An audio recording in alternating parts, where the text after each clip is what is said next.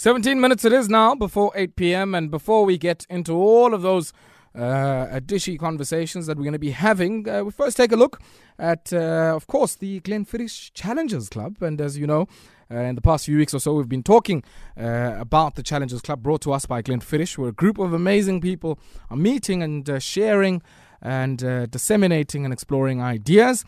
And Mo Flavor spoke to us from eThekwini last week, and tonight we speak to one of the luminaries that were joining him as he spoke to us last week. And my guest is an entrepreneur, international speaker, and founder of upcycling company. Upcycling, not recycling, upcycling. And she's going to tell us all about what that is. Her name is Zanele Njapha, and she is the founder of Zutiful. And I certainly hope, Zanele, good evening to you, that I've pronounced it properly. Yes, you have. Thank you so much, Ayabonga. Thank you so much for having me, and welcome. Thank you so much for having me, and thank you for all of the listeners that are listening. Yeah. Zara, let's maybe start off here. I mean, Zutiful, you guys, I guess, upcycle used billboards, banners, and all manner of other things to create stylish and durable corporate gifts. And I'm stuck on this upcycling. So you're going to have to maybe take us with you there and explain what upcycling is, I guess, as compared to recycling, which some of us might be familiar with. Absolutely. So most of us know the usual three: reduce, reuse, recycling, the others as well. So upcycling is basically taking something and adding value to it so that it's more valuable than what it was initially. So we work with billboards and other sorts of advertising materials. We clean them up, cut them up. We work with elderly women in the area of Umlazi within KZN, so they will cut them up and turn them into these beautiful upcycled products so that they are now more valuable than the billboards that they were before. And so we upcycle. This up now is implying the value of the particular product. And let's talk briefly there about the Challengers Club hitting the shores of KwaZulu-Natal there, eThekwini. And I'm quite interested, I guess, in, how you came across this particular platform, and more importantly, how does that feed into the kind of work that you do? We do know it's a knowledge-sharing platform and a space that allows people to meet and the great minds to come together and to think through some of the issues, challenges, and even the opportunities that we have. All right, so the Challengers Club, oh my goodness, I was so honored, actually, firstly, let me just say that, to be invited onto this platform. So I was found online, so I think that's quite an honor, just the fact that your work actually represents you and people can just see what you're doing. So that firstly was such an honor.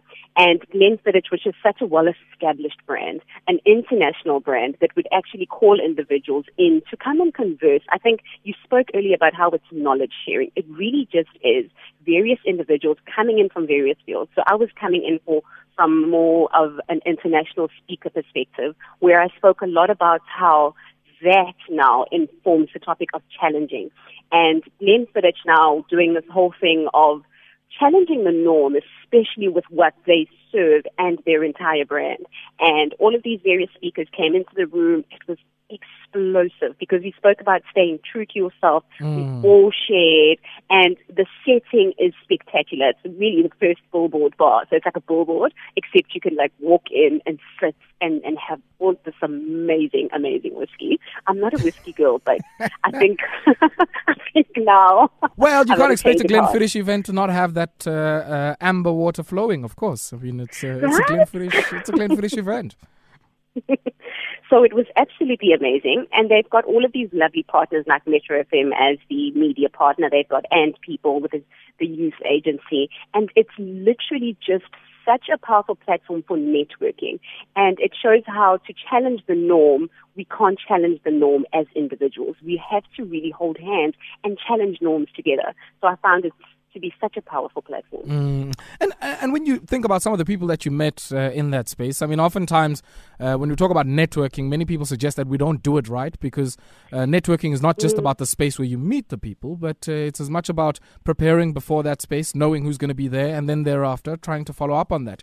Any people, I guess, in particular that stood out for you and that you feel, look, I need to meet with this person outside of this particular platform because I think there's potential opportunities for collaboration or synergies?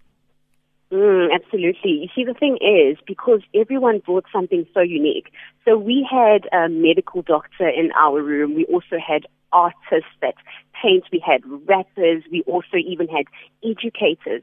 So everyone brought in something that was so unique, and it wasn't at all what I expected. As much as I did expect Mo Flava to be present, Lutando Tibini, who represents the brand so well, there was also such a lovely mix, and I made such great connections with everyone because I realized what they had to add to the party. People that come from fields that are so different from my very own, that I saw them really as valuable in such a spectacular way, really. So I made such great connections that are going to take me through quite a few years, and I think all the way to the end of who knows when I will always be tapping into those wonderful networks that I built on that day. And certainly, I guess that's the entire intention behind the Challengers Club. Just the last one from our end. I mean, where do people get hold of more information about the work that you do and the upcycling? It's certainly one of the stories that we on this platform would like to tell a bit more, least of all your interaction with the cooperatives that are led, driven by elderly women in Umlazi, and of course a clear social enterprise here that I guess whose work we ought to be amplifying and trying to shine a spotlight on. Yes, absolutely. So individually they can go ahead to zanelenjapha.com, which is my website, and that's where they'll find all the information about what I do, where I do it, how I do it, and who I do it with. And right there as well is also the link for zootafall.com, which is the website for the particular business.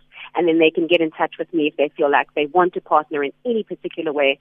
I'm so open. Me and my team, actually, we are so open to really spreading this environmental consciousness and just the love for entrepreneurship and serving our communities. Awesome stuff. Zanele, thank you so much for taking time out to speak to us this evening here on Metro FM Talk. Really appreciate it, and all the best for you and your team there at Zootafall.